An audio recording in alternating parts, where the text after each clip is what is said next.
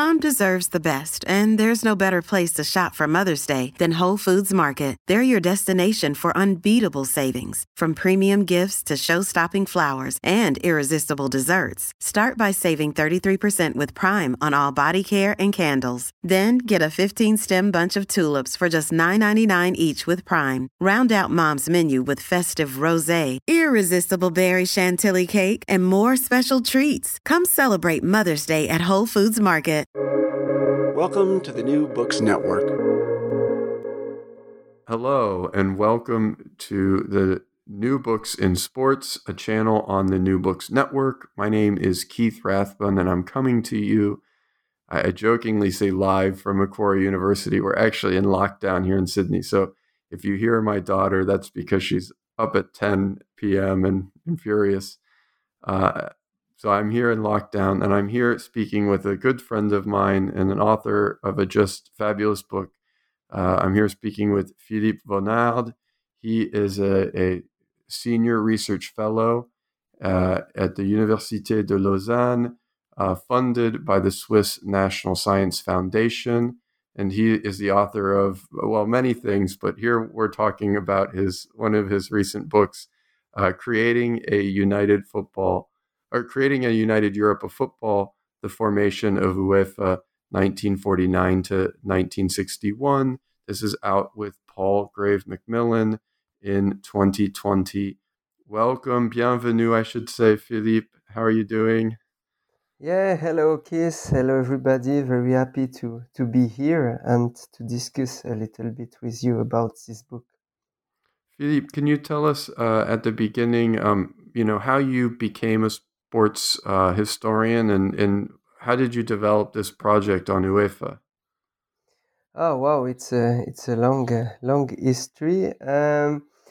But first, I have to say that I was born in Lausanne 40 years ago, and I did all my school here, comprehensive school, college.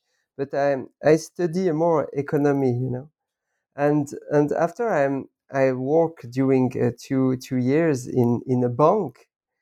But I always thought that I was not in my place. And when I remember my time in school, I was always interested in history, in French, in geography. And finally, I said, okay, perhaps one time I have to do something in this with this topic. And I come back to study at 25 years old, to the university. And I became a bachelor in political sciences. And then I was lucky because at the University of Lausanne, it was the beginning of the Sports Institute. And when I finished my bachelor, there was this opportunity to do a master called Social Sciences and Sports. And it means half time, of course, in social sciences, anthropology, sociology, history, and half time of specialization in sports history, sports sociology, sports psychology.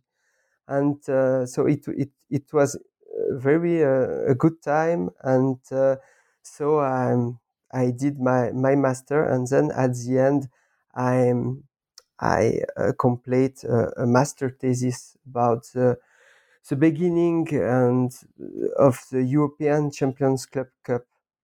And that is we were in 1909, 2010. And at the end of this process, my supervisor, Nicolas Bancel, he told me if I wanted to do. He asked me if I want to do a PhD, and he hired me as assistant. So that is when it began. And you've kind of, and this will jump into the book, but you've kind of centered the question of European identity in most of your work, Philippe. So I wonder if you could, as a way of segueing into this particular book, talk a little bit about How important is football for European identity for you? I mean, it seems like that's the center hinge of some of your work. So, can you talk about Europe and football? What's going on there? Yeah, it's a huge question, I think, because first, but what does it mean, European identity? And particularly the sociologists are very careful with these terms. They prefer probably to speak about consciousness, or in French, sentiment d'appartenance. I don't know if you can translate this, but Well, a sentiment of almost like feeling, maybe. I don't know. Appartenance is not. I'd have to look it up, to be honest. yeah, okay. So, but it means perhaps something a little bit less strong, than Yeah. identity. And but what? Belonging, maybe. Yeah, yeah, Yeah. perhaps this. Yeah. And why they use this?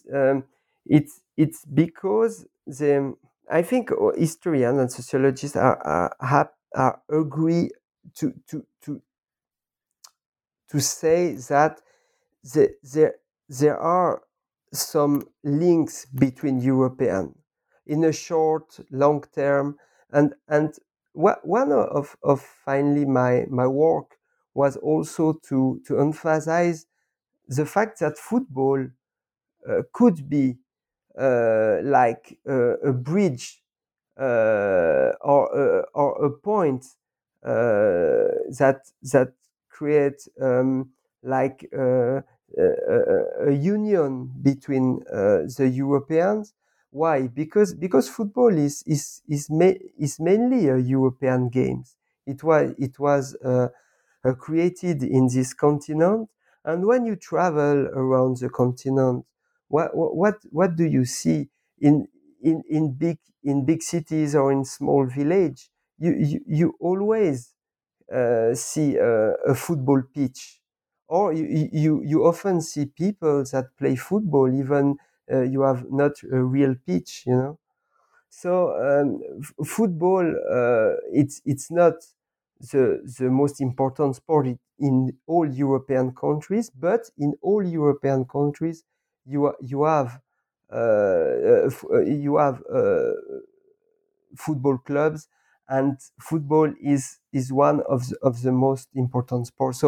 So I think what I try to see is to the role of football in a long-term perspective in this link between Europeans, and it is difficult to identify this process. So you have to choose perhaps one topic, and my choose was around European competition and also European organization of the game. Yeah, you've researched, I mean, a number of different competitions, as you say, as well as the European Champions Cup, as you talked earlier, the Mitteleuropa Cup, and this is kind of in some ways a culmination, I feel like, of some of that earlier work, because here you're taking on the big, the biggest thing in European football organization in some ways, UEFA. So can you just give us a little bit about what the book's about, so that people who haven't read it, like I have, can get a sense as to what creating a united Europe of football it is about. Yeah, but just perhaps around the context, I just come back. So why finally I have began this study. So as I said, when I was hired to be assistant of Professor Nicolas Bancel, the idea was also but to help him with lessons, with administrative part, but also to do a PhD. And my master's thesis was around the creation of the European Champions Club Cup. So the idea was to understand why this old project. So because you have already project to create a European competition for the club since the interwar period, but why this project has been finally realized in the middle of the 50s, in a time where Europeans were mainly divided by Cold War. So it's a very interesting to see this. And I try to understand, okay, the goal of the main promoter, but also more generally, what change in European football that permits the fact that the promoter managed to create the competition, So I think the goal of promoters has always to be related to a general context, and particularly the economical, the political, the mediatic and institutional context of football. So that was the beginning of my reflection. And then I wanted to go on with this topic of European competition, but and you are historians too, Keith. Sometimes you find incredible materials, and these materials has an impact on what you are doing. And in my case, it was this wonderful UEFA archives, the European, the UEFA, it's the Union of European Association, And in 2011, I was lucky to go there and to see that there were a lot of folders, incredible stuff. And I realized that finally very few scholars have had access to these materials. So it totally changed my goal. And finally I said, okay, I have to do an history of the beginning of UEFA by using these materials. And so at the end of the process, what can I say about this book is the book has three different axes, The first one is to understand what the creation of UEFA at the middle of the 50s changed for European football, what UEFA brings new to European football. So the second axis is to understand why UEFA, this pan-European organization, has been created in the middle of the 50s, but how the football leaders managed to create a pan-European organization that is very special regarding all the other European organizations that exist at this period in culture, in economy, in technology, in sciences, because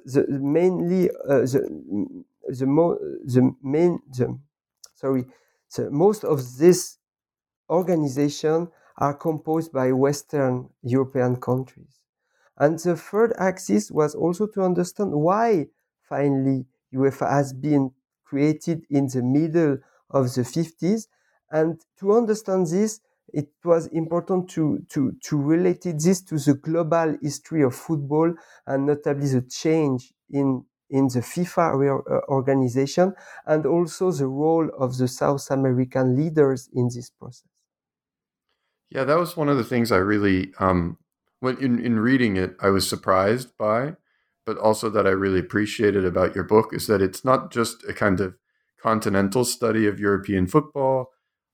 It's not just a deep dive into some of the personalities that helped bring UEFA into being, but that it does take a global frame, and it explains that UEFA wouldn't have happened in the way that it happened if it hadn't been for its context within this infighting within FIFA. So I mean, what for people who are listening, that one of the reasons to read the book is to understand the formation of UEFA. Another reason to read the book is to understand the emergence of UEFA within the broader context of global football. So that, I mean, I have to applaud you for that. That was really, I thought was one of the excellent parts of the book. Philippe, I want to turn us towards some of the content and more. And I was wondering if we could start out in your first, I guess your first body chapter, Reorganizing European Football. You get into some of the reasons why the interwar wasn't the moment and why the 1950s was the moment when this had to happen. So I wonder if you can start us off by talking about why didn't a broader pan-European system originate in the 1930s, and why did it have to wait to the 1950s? What are some of the factors that led to the 50s being the moment when it could happen? Yeah, but I think an important precision here, also for the people who are listening, is of course the book published in English. It began after the Second World War, but in my PhD thesis was from 90 to 60. And the French version, it began during the interwar period and it goes to the 60s. And I think it is important to say that because my whole reflection, it's not from the end of the 40s to the beginning of the 60s. It's taken also the interwar period. That is why probably you ask me something about what's happened before the Second World War. Yes, And the big context. yeah.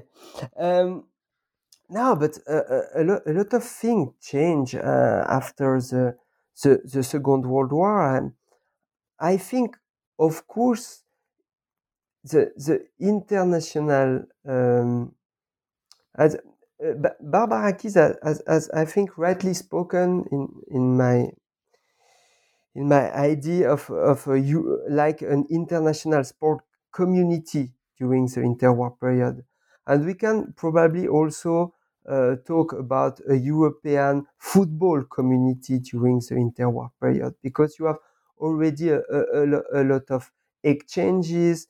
The FIFA created in 1904 during the interwar period. It was like kind of a European forum, for the football leaders, for the journalists too. The first edition of the World Cup, particularly the edition in Italy in 34 and in France 4 years later. It's also mainly composed by European national team. So of course, during the interwar period, you have already exchanges between European. But what changed after the Second World War? You have different kind of process.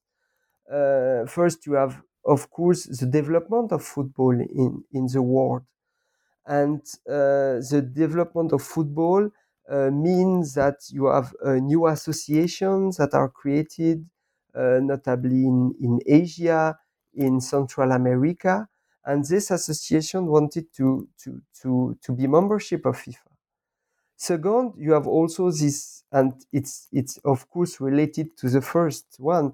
It's a decolonization process, because with decolonization you are more and more countries, and these countries wanted to play at international stage and to have like a national team in football, but also to be representative in FIFA.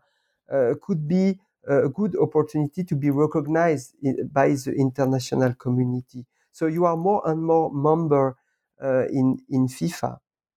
And I think also an important point that we it is important not to forget, it's the comeback of the four British association in 46.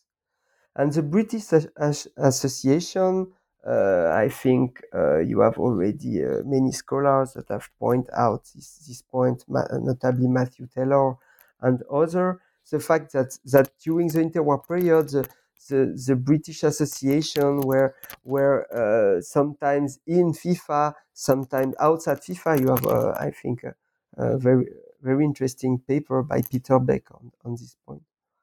But the fact that after Second World War, the four British Association came back, and they wanted to play a role inside FIFA, and they said, okay, we have to reorganize FIFA to accommodate the structure to be more finely in phase with what's happened in the world.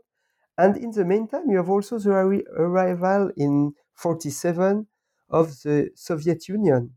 And Soviet Union wanted, and I think Jennifer Parks and Sylvain Dufresne have well shown this, have also this idea very quickly to be part of this international sports community and play more and more important role. So all these things make that at the beginning of the 50s, we need some change in FIFA's organization.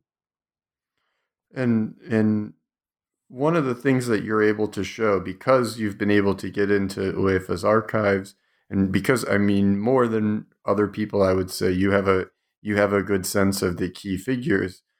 You're able to show the tension within FIFA itself. Was FIFA accepting of all of these changes? They were all on board, or was FIFA kind of sclerotic and old? Because when I'm reading your book, part of the story for me also is the new guard within European football itself. Of course, I've tried. It is not simple, because in 2 or 3 minutes it's difficult to talk about all of this. But I've tried to give me all the exec committee members to describe the context, the global context of change. But of course, in this context of change, you have the characters, and you are right. At the beginning of the 50s, you have probably new leaders that merge in European football, because of course European football leaders European football were still in hegemony on global on the governance of the global game at this period.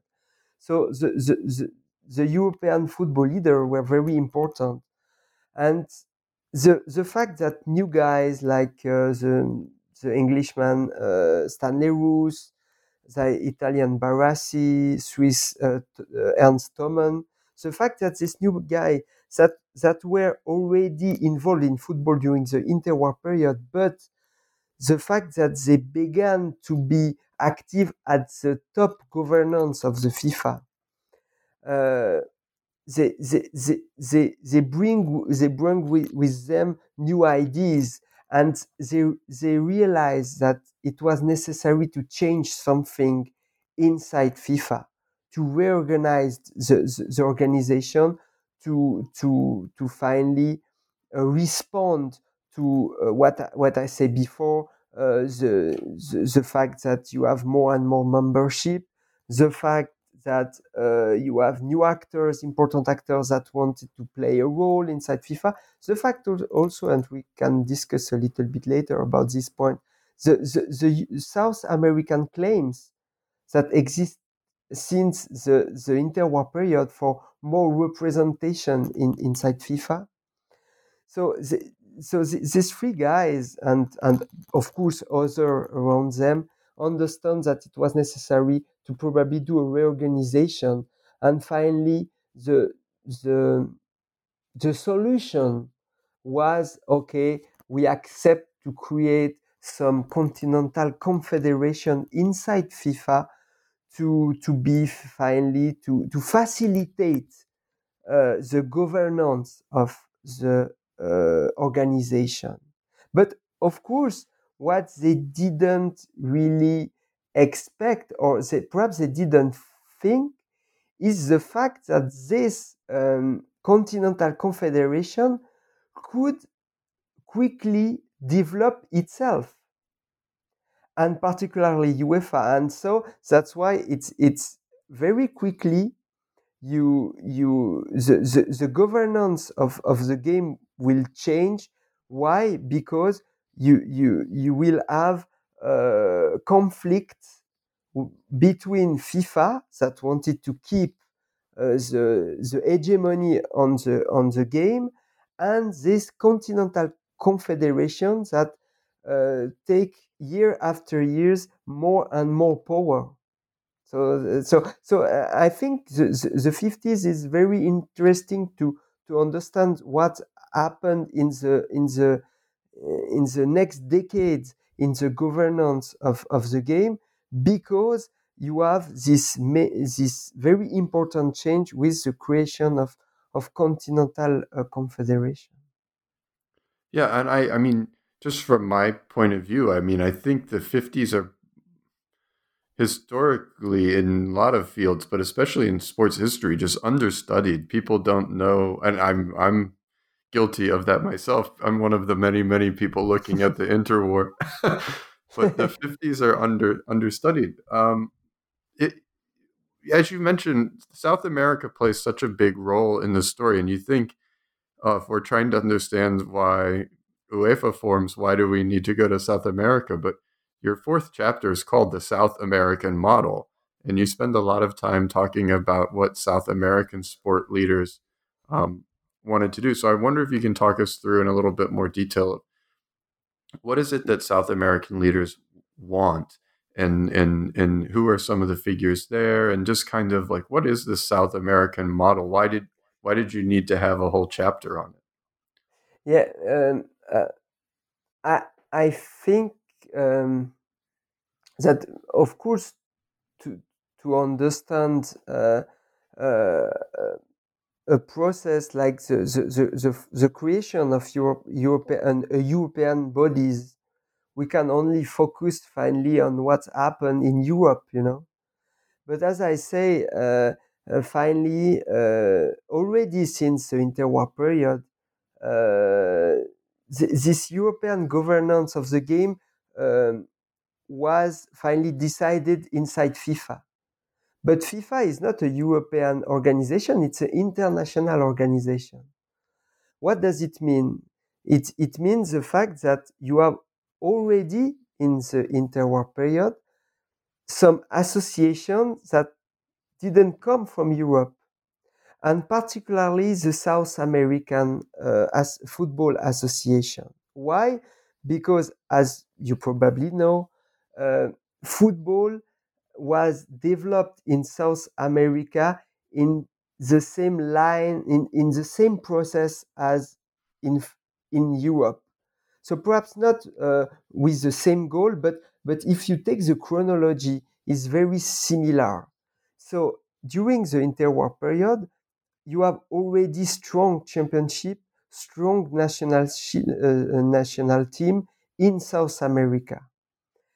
And what also was very particular in South America, since 1915, 1916, you have already a confederation for South American association. And this body, this organization, we don't know yet a lot about this confederation.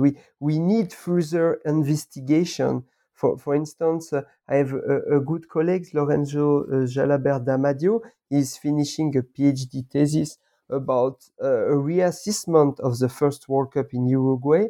And I think in one of two chapters, he will give a little bit more about this, the development of this confederation during the 20s, and it will be very interesting because we don't know a lot about this history yet. But this confederation already organized a continental championship, the Copa America, and during the 30s, they begin to be like a South American voice inside FIFA. So it was not all the countries that were agreed with this, because due to some political issues, notably at some point Argentina left the confederation. Brazil was not already in good term with confederation too. But what we see, it's with the time, and particularly during the 40s, you have a reinforcement of the power of this confederation, of this South American confederation. And after the Second World War, it began really to be the voice of South American in FIFA. So for European, it was important because when they, for instance, in the 1952 Congress at Helsinki, the European face to the South American leaders, and the South American leaders talk in the name of the South American Confederation. So it was like the European that were divided by Cold War and other things were faced to like a block, So it was probably a source of inspiration for a guy like Barassi, Roux, Stoneman. And when the European created the UEFA, what are you doing when you create something? But you try to inspire about what already exists, and what already exists was this South American Confederation, and notably South American Confederation has received money from FIFA, because on each international game, FIFA perceives 2%. And on this 2%, FIFA give back 1% to the South American Confederation. That means that the Confederation could have a little independence regarding financial issue. So when Europeans wanted to foster a little bit UEFA, it was important to have this financial independence. And one of the possibilities was to do the same as South American, So that is what I think we can indicate, that the South American Confederation could be seen as like a model for European leaders, and particularly for the UEFA promoters. Yeah, one of the things that your book does really well, Philippe, is that because you've had access to the UEFA archives, you can kind of in the FIFA archives, you can kind of piece out the process by which the decision to organize UEFA is actually part of this move within FIFA as well to reorganize this executive committee. I don't know if you had to explain that right now. There's so many twists and turns. I think it would be unfair to say like, hey, Philippe, explain all the debates that were going on in FIFA about exec committee. Your book does that really well. But to speed through that without punishing you, there's a lot of internal politics that lead to Europe as a continent needing to make decisions about who to send to executive committee that necessitates a kind of emergence of a confederation. And so I wonder if you can tell us a little bit about, that first moment then. What is it, what is UEFA when it's founded, and were there different possibilities for it? I know one of the things that they were thinking about at the time is what would be what was the scope of the confederation, its geographic boundaries, but also how was it going to be a big, medium, little in terms of the kind of work that it did, like obtrusive or inobtrusive?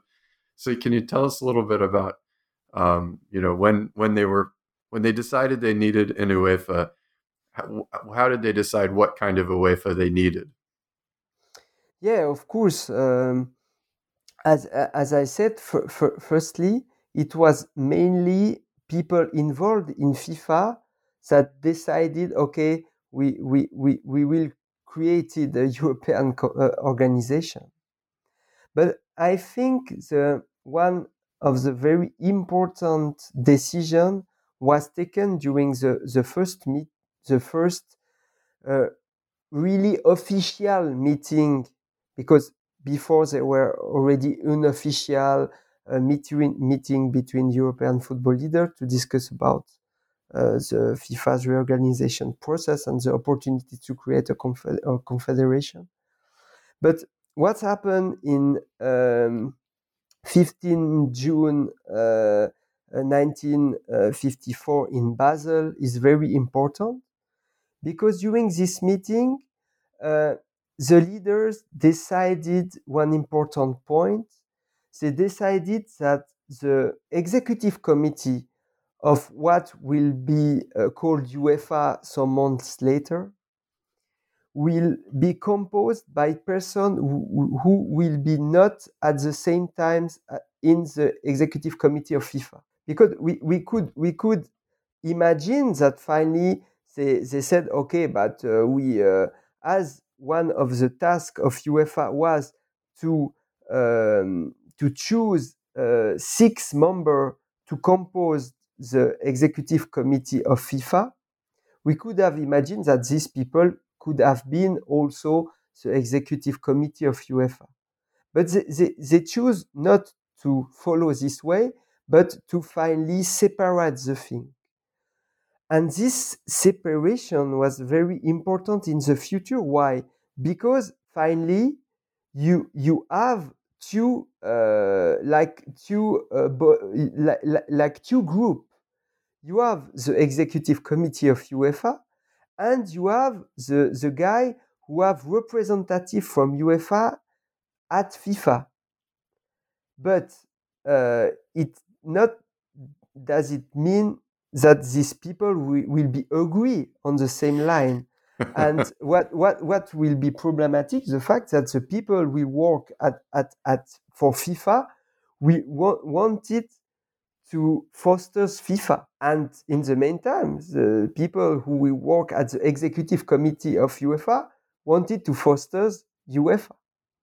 And that's why you will have during the 5 first years of UEFA, very quickly some tension between these two groups. And it is only at the end of the 50s, beginning of the 60s, when promoters as Barassi, Thoman, that were inside the FIFA executive committee understood that, okay, but UEFA is now independent from FIFA, that we accept this and we try to find some compromise, And so they were very, for instance, the European leaders in FIFA executive committee were very against the idea of a European competition for the nation. Why?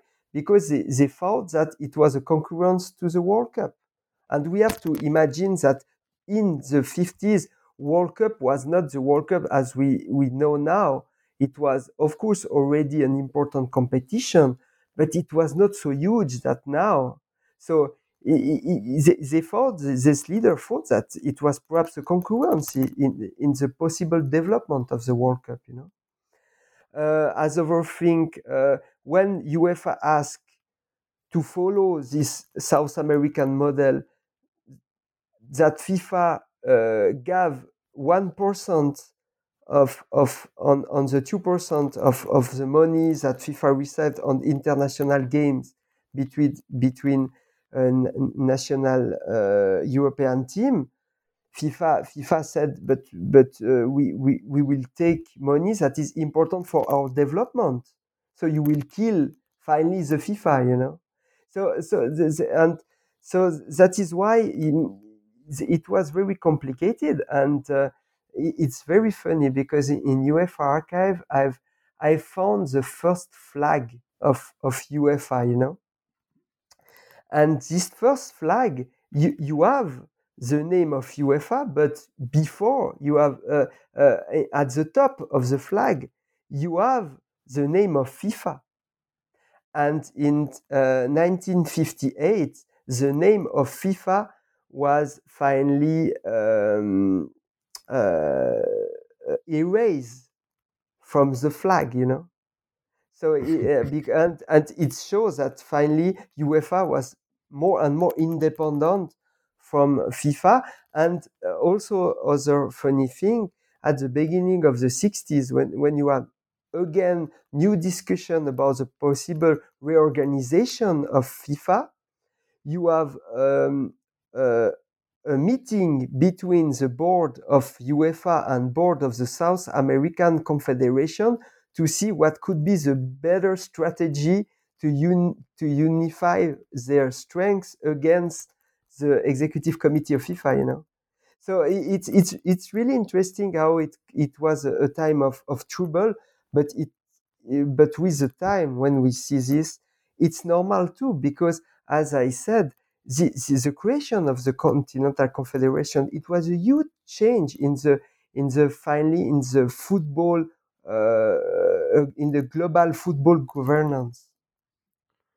Yeah, I one of the other things I liked about your writing of it, Philippe, is you can really see how some of the UEFA leaders are very savvy about their relationship with FIFA, antagonistic at times, but often conciliatory, and also willing to hide behind FIFA if they needed to, like in these disputes they had over the geographic boundaries of UEFA. Is Turkey in? Is Israel in? They were quite happy to pass the ball to FIFA and go, no, you decide these sticky questions. Like, we don't want to actually deal, like, we don't want to come down on the question of whether Turkey is in UEFA or not. So why don't we give it to you and you make a tough decision? Yeah, but I did yeah, like that. yeah. On this point, it's also very interesting because I have point out the of course the conflict, but in the meantime you have also a lot of cooperation. And when you saw the history, you see that you have often a transfer from. But look, Gianni Infantino now, he was a former UEFA General Secretary. In the past, the first UEFA president, Ebe Schwartz. So that he fight a little bit against FIFA executive board on some point. But after, when he resigned from his position from UEFA president, what happened to him? But he became one of a member of the FIFA executive committee. So that's why, you know, it's always a game of strategy. You know, you are sometimes against, sometimes with, and I think one also the goal of my book, and I think in the French version, as it is more on a long durée, you see probably this better, was also to understand the strategy of the football leaders to manage with all this conflict, you know, inside the organization. How they manage to, for instance, to limit the influence of a country, how they managed the fact to create a unity despite the Cold War, how they manage finally to accept or not association inside the body.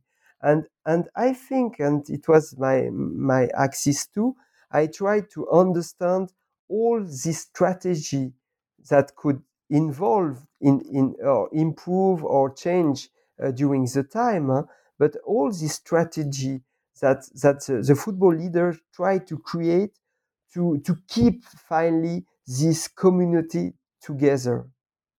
And Yeah, I and think yeah, so. I was going to say, actually, I think that comes a lot of that comes through very strongly. I didn't want to quite turn just yet to the Cold War. I wanted to ask another question before that, but the throughout, especially the chapter in the Cold War, it's very clear the specific choices that people within UEFA make to make UEFA more palatable across the Iron Curtain, across the divide. Whether it's you know, putting people into positions of power who were diplomats who spoke more than one language, who were naturally conciliatory, well liked, who came from small countries, especially Belgium or Switzerland or mhm. Denmark. countries that were less offensive to either side. Yeah, a lot of I think that all came through very, very clearly. Before we go to the Cold War, though, I just, for my own interest, and I think for other people's interest as well, I would feel remiss if we didn't talk about the beginnings of some of the major cups, and that also brings in another actor into your story, which is that FIFA and UEFA weren't just competing with each other, but they were also competing with these sports impresarios and journalists who were trying to start kind of competing competitions as well. And you can think about figures like Gabriel Hanot. So I wonder if you can tell us a little bit about, because Philippe, you write so much in other places about cups and competitions and how these competitions lead to cooperations. I would feel like if I didn't ask you about this, it's like not asking, myself about Vichy. That's so central to what you work on. So can you tell us a little bit about all the competitions and how that drives the growth of UEFA? Of course, and thanks for the question, because it is also an important aspect of what changed during the 50s, because until now, in this discussion, I've focused mainly on the organization body, on the football leaders that are involved in FIFA and UEFA and national association. But of course, this European football community that merged probably during the interwar period, was composed also by a trainer, by journalists, by probably some, as you said, impresarios that manage some tourney. And of course, all these people have also ideas. And as we know, notably in a lot of sports, journalists and newspapers play a major role in the creation of competition. And so what's happened during the 50s, as you have this new context, that is what I've explained probably a little bit better in the book published after my master thesis about around the creation of the European Champions Club Cup. But you have this new context of European football. You have the fact that you have probably a new step in professionalism that need the necessity for the big club to find a new income to finance the players. You have also some important leaders at the top of some clubs that wanted to develop this international exchange, as Bernabeu, for instance, at the top of the Real Madrid. You have also the mediatic issue, because some newspapers, and particularly the great sports newspapers, Gazzetta dello Sport in Italy, of course L'Equipe in France, Bola probably in Portugal. They wanted to have more and more information, to create also more dramaturgy, and that helped finally to sell more newspapers. And so all this context made something favorable for this whole project, the idea to create a European competition. And of course, you are right, a guy like Gabriel Hanot, journalist at newspaper L'Equipe, one time he wrote in his journal, okay, it is a time now to create a European competition. And this time, also probably thanks to other factors, for instance, the use of the airplane that facilitates to travel during the week, for instance, from France to Sweden, and to come back during the weekend to play for the Euro Championship game. All these things help the fact that L'Equipe's idea had a big echo in the European press. and thanks to some network that Hanno and others has created since many years, because Gabriel Hanno and his colleagues Jacques de Rijswijk were very experimented journalists, and it was 20 years, more than 20 years, that they travel a lot around Europe, that they follow game, and so they knew a lot of people, and they managed to finally create a consensus around this idea, this project of a European competition. And what they made, they, they, they proposed the project to UEFA at the first official general assembly of UEFA held in Vienna in March 1955. But UEFA refused to organize it. So what they did, they managed with big newspapers and with big clubs to go on and to develop the project. And finally, UEFA saw that UEFA was very young at this period. And if a project like this will be created, it could be not so good for its legitimacy. So finally, what UEFA did is to take over this project and to say, okay, we will organize a European Champions Club Cup. And it is very interesting, because as if at the beginning in UEFA statute you didn't have really the goal to create a competition. Finally, very quickly, what helped UEFA to obtain more legitimacy? It is the competition. And so very quickly UEFA created other competition, tried to control all the competitions that exist in the continent to foster its own competition. And finally, competition gave also money to UEFA, because UEFA took a percentage on each game, and also took a percentage on the broadcasting. That begins at the end of the 50s already. And it is, I mean, one of the things you show is that it's this drive towards competition which actually leads to FIFA's expansion and its professionalization, as they just need to do more. I want to. I guess I really only have a couple more questions. I don't want to take up all your time, Philippe, but I do want to touch finally on the Cold War, which is kind of it's a theme throughout your book, and you're touching on it actually pretty much in every chapter. But chapter 6, which for me was one of the richest, and I can see kind of assigning this as a chapter in a class on sports history, for example.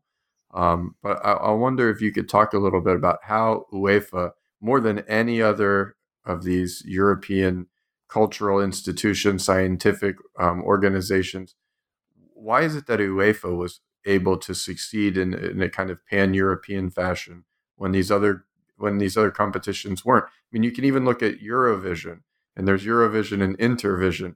Really, only football seemingly was able to bring everyone together. So why UEFA? Why football?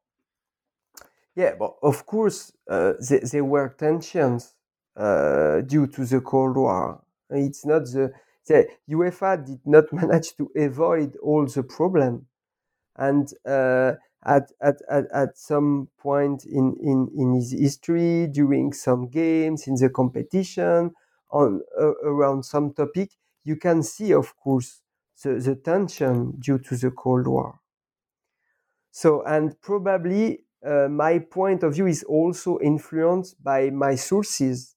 And as I try to use what Alfred Wahl, the famous French historian that have was really a pioneer in the history of football, has written, to use the football archive, les archives du football, the archive from the football institution, football association. Of course, I am probably perhaps a little bit how can I say that? Of course, probably someone that do probably a more diplomatic history, perhaps, and will use also archives from foreign ministry and so on. Perhaps he will focus a little bit more than me on the tension. But to come back to your question, I think as I tried to show, the football leaders since the interwar period, because in the interwar period it was not a time of the Cold War, but you are already the problem with the politicization of the game. They always try to manage to limit the impact of the politicization of the game inside their body. So they choose a different kind of strategy. Often they choose people very diplomat at the top of the bodies, notably the general secretary. They always try to have a discourse in their official report or in their official discourse very neutral. They always try to have like an financial independency. So, for instance, not like in the United Nations that a country is very important because he put a lot of money on the table. It's not like this. This kind of organization, FIFA and UEFA, they tried to have an autonomy, notably thanks to their competition. So they were not in dependence with one or two countries. They were in dependence with all of their members. And they also try to limit the impact. For instance, during the 60s inside UEFA, you have a well-identified bloc. You have the bloc of the Eastern country. You have the bloc of the Entente de Florence, that is like the Latin country. You have also a bloc composed by the British and Scandinavian association. And what the UEFA leader did with this, it's that all bloc has to be represented equally in the board. So they always try to discuss, before the Congress, to limit the conflict, to do informal meeting, so it's very, I think, a politic of strategy. And what I try to study this, it's because I am very influenced by all the study that have been developed in what we can describe as the international organization field of study. And you have really this field very very inspiring, and a lot of scholars, for instance, at University of Lausanne, I have colleagues in political sciences, Lucille Mertens. She has just published a book called The Depolitization in International Organization, So I am very inspired by this kind of study, and that is why I've tried to put also some emphasis on all this strategy developed by the football leaders to limit the politicization of the game. Yeah, I think when I was reading that section, it reminded me a lot of recent work by Barbara Keyes and Heather Dichter. I think sports diplomacy is kind of a growing area of English, at least in the Anglophone literature, although clearly, Philippe, you're way ahead of us. Yeah, okay, thanks. No, yeah, I there's so much more we could talk about this book, and I also want to emphasize for people that at the end you and throughout, but particularly at the end, you for people who are interested in future projects, you acknowledge, hey, there are lots of spaces for future research into UEFA. So this is not the end of the road. I wonder, Philippe, on that theme, as a final question, what can we look forward to reading from you next? What are you working on now? Yeah, I think regarding what you have said about studies, I think I've just did a little step, and I would be very happy if other scholars, young students, will do some PhD, or notably about the relation between UEFA and other European organizations, also about the role of some countries, for instance, Soviet Union and UEFA, Yugoslavia and UEFA, or Spain and UEFA, and it could be probably very helpful because it will be in complementary of what I've tried to do, and perhaps it will also challenge some of my points. And finally, I think also to develop a little bit more this European sport studies, and particularly to focus a little bit more on the other European organization. We have already some study or research, but not so much. I know that, for instance, now William Gasparini is working, but he's more a sociologist, so it's more on a recent period on this European sport field. But I think it could be next research that we can do. And what I am doing now, I am very also my way will be probably not the same without my great friend and colleagues, Gregory Quinn, that you know well too. And so now I am involved in the project with Gregory on the establishment of sports in Switzerland at the end of the 19th century. So we are doing a databasis on sports leaders, and are also focusing more on the cultural transfer of football in the Geneva and Lausanne area. But it is true that probably in the near future I will come back a little bit more on international sports, and I would like perhaps to do something on the beginning of the internationalization of sports, because I think, of course, you are right.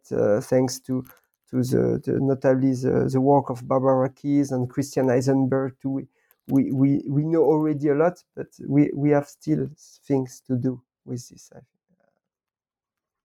Well, I hope we don't run out of topics. I think we can't. Yeah. No, I'm joking. Thank you very much, Philippe. Thank you to you, Keith. It was a pleasure to discuss with you, and also thank you very much, because I see that you have done a careful reading of my book, so it's make me very happy. Well, now I need to read the French version. I'm like, oh, I've missed out.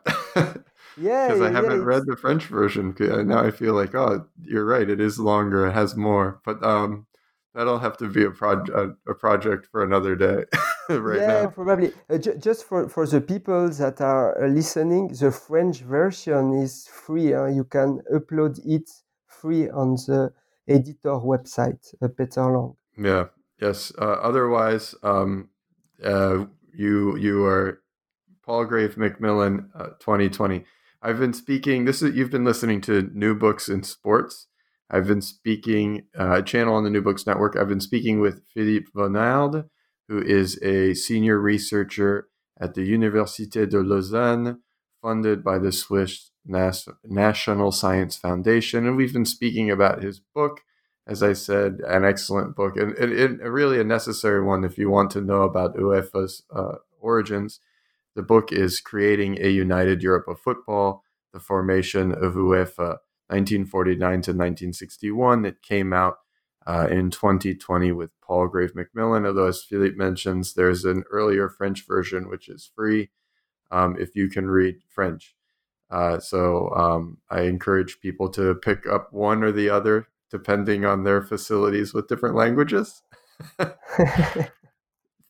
Thank you very much for joining us, Philippe. Thank you too, Keith, and of course I hope that all the people that are listening are in good health, and good luck to everybody with this difficult situation that we are living now. Ouais, bien sûr, bonne chance et bon courage à tous. Ça va. All right, Philippe. Super. Merci, Keith.